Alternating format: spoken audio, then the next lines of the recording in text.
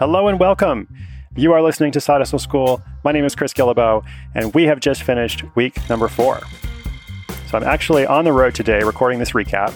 I've been in Asia for the past 4 or 5 days. I was in Tokyo a couple of days, and now I'm in Hong Kong. And it's really fun to be in a different time zone than usual. So I travel a lot. I've been traveling for more than a decade, but this is the first time since the show's been out that I've been overseas. So it's been interesting to be on a different time zone because the show goes out every morning at 6:01 a.m. Eastern Time. And normally, I live on the West Coast in Portland, Oregon, so that's 3 a.m. Pacific Time. Now, I actually get up, not every day, but just about every day. I usually kind of wake up in the middle of the night just to make sure everything's okay with a new episode. And then I go back to bed, get up a couple hours later for real. But here, I can actually kind of watch the show come online live, which is my evening time. And then I go to bed and I wake up, 6 or 7 hours later with all the different notes and feedback and questions about today's episode. So it's kind of like the whole schedule is flipped for me. And I know that people are listening from all over the world, so your schedule may be totally opposite. The point is, for me, it's just interesting to see how people are engaging, how people are listening and experiencing the show. And speaking of that, a few people have asked how far out I'm working with the show. Because obviously it's going to be a year long, 365 episodes. But of course, we haven't completed all 365 episodes. My goal is to work about 2 weeks out, about 10 to 14 days with everything produced, everything written, recorded, produced. That's because I don't want to be stressed out about tomorrow's episode or the next day's episode. I want to make sure that we've really invested the time to put together a quality show for you. But I also don't want to work too far out because this is an organic process. This is not meant to just be kind of one-way communication of me speaking to you. It's intended to become a living, evolving community project. And I can already see that the show is evolving and improving based on response from listeners, which is fantastic. That's my goal. So for example, last week we did the first listener questions during this recap. We got some really good feedback about it and also a lot of questions that started coming in. If you have a question, you can just leave it on the website, sidehustleschool.com. And by the way, thanks so much for telling people about the show. The show continues to grow, getting reports from all over the world, which is fantastic. And really telling people about it is the number one thing you can do to support it if you believe in the message, if you believe it's helpful, and you think it can help other people as well. So coming up today, a recap of the week, focusing on a few specific lessons that I want to go into in more detail, and then a fun preview of what's to come next week. And you'll hear about all those things right after this. So what happened this week on the show? Well, episode 22, we began with the story of a 17-year-old high school student who made $7,000 from a holiday pop-up shop. And this is a story of hard work, of preparation, of being willing to experiment, but there was also a certain element of good fortune. And you can see this in a lot of the stories. I think it's totally possible to look at any particular success story in life and say, okay, maybe they worked hard, but there was also this element of luck or good fortune or favor that occurred. And I think that's okay. What we can take away from it is that fortune favors the prepared. And Brianna, the student who had the holiday pop-up shop, a lot of things did fall into place, and she did get this free space at the mall. But she had to be ready for that. She had to know about her products, and she had to be willing to work. So good fortune may or may not come your way with any particular hustle, but if it does arrive, make sure you're prepared and willing to work for it. Now, episode 23 was about Jake, the guitar teacher who sells lessons on Craigslist and makes $80 an hour up to $120 an hour. And as I said, there's nothing terribly unusual about teaching guitar. He's just been really successful at it. And he's been able to raise his rates, eventually quit his job. Now he works part-time, makes $5,000 a month.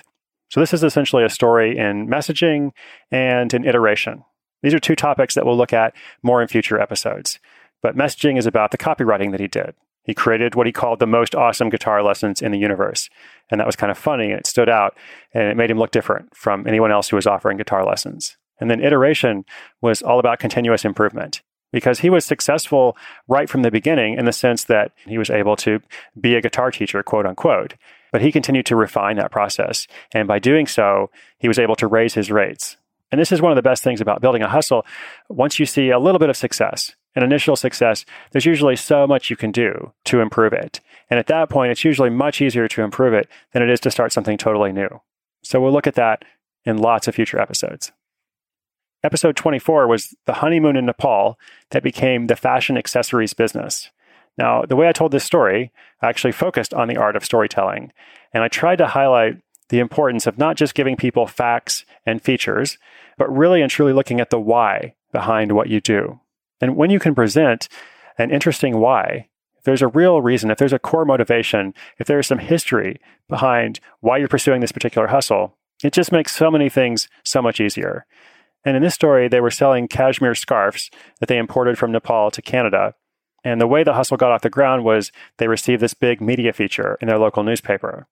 Now, if they didn't have the whole history of getting married and going to have their honeymoon in Nepal, and then importing these cashmere scarves, giving a portion of the proceeds back to charity to benefit girls' education, they never would have had that media feature.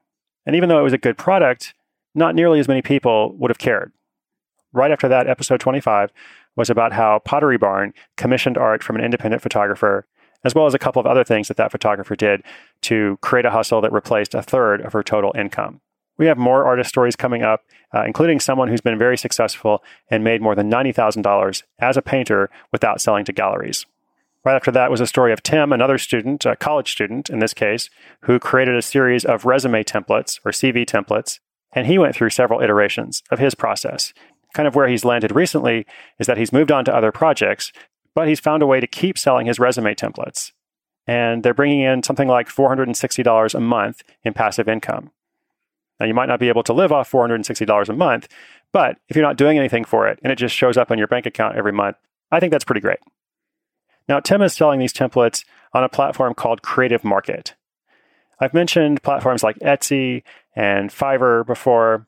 Creative Market is another platform that allows you to reach a lot of people without having much profile or a lot of followers yourself. There's actually a story next week, I believe, about a guy who starts a hustle using Etsy and is now transitioning that to his own website. And if he'd started just with his own website, he wouldn't have had an audience. So that platform, Etsy in that case, was actually critical to him beginning the hustle. And Creative Market was critical for Tim as he moved on to other projects, continuing to make money from this thing he started years ago. Speaking of the importance of storytelling and having an origin story, episode 27 was all about the stressed mommy who starts a private label wine business. Now, this is a story with a name that tells you what it's about right away. I'm sure that Heather has a lot more backstory. We could talk all about how she ended up in the place she was right before she started the hustle, but you almost don't even need to hear it because you hear the name Stressed Mommy, you immediately get it, you understand. And so it's very relatable to new mothers or to anyone who's been a new mother, anyone who's looking for a gift for a new mother. And this is also a great brand name because it perfectly lends itself to expansion. Because obviously, if you're a stressed parent, you can benefit from more than one thing. So that's why she's going from wine to spa products. And we'll see what happens next.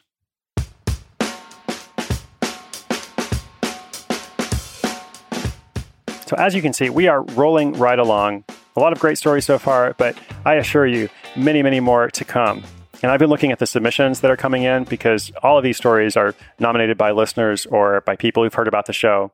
And I have the fun job of seeing everything that's in the pipeline and preparing things for you. So just in the next week, for example, there's a story of a database administrator who does high-end tutoring. There's a Seattle project manager who connects the worlds of real estate and art. There's a sports-based project. I think it may be the first time that we've talked in detail about sports. Sports are something that people are very, very passionate about. And people who are really into sports and have a favorite team, they have no problem spending money to support that hobby or passion. So we'll talk about how a couple has created a sustainable hustle out of their love of baseball. Also, one of my very favorite stories that I've actually been saving up for you, coming next week, it's about a man who rents cars that he doesn't actually own to people he never meets and makes more than $4,000 a month doing it. Now, I guarantee this will be one of the most creative things you've heard about on the show thus far. I'll tell you exactly how he does it, including the platform he uses, and how you can experiment with it too, if you want. And of course, so much more to come. As I said, there are people listening from all over the world, have a lot of fun things in the works. I'm going to sign off now from Hong Kong. Pretty soon I'm going to head to the airport for my next destination, but obviously the show will continue from there every morning at 6:01 a.m. Eastern Time. Now, if you're enjoying the show, please take a quick moment to leave a rating or a review in iTunes. It's really simple. You can say anything you want. If you don't want to write a review, you can just click the button for the rating. Both of those things make a big difference and allow other people to discover the show. As you move forward this week, as always, remember, inspiration is good, but inspiration combined with action is so much better. I'm Chris Guillebeau. You're listening to Side Hustle School.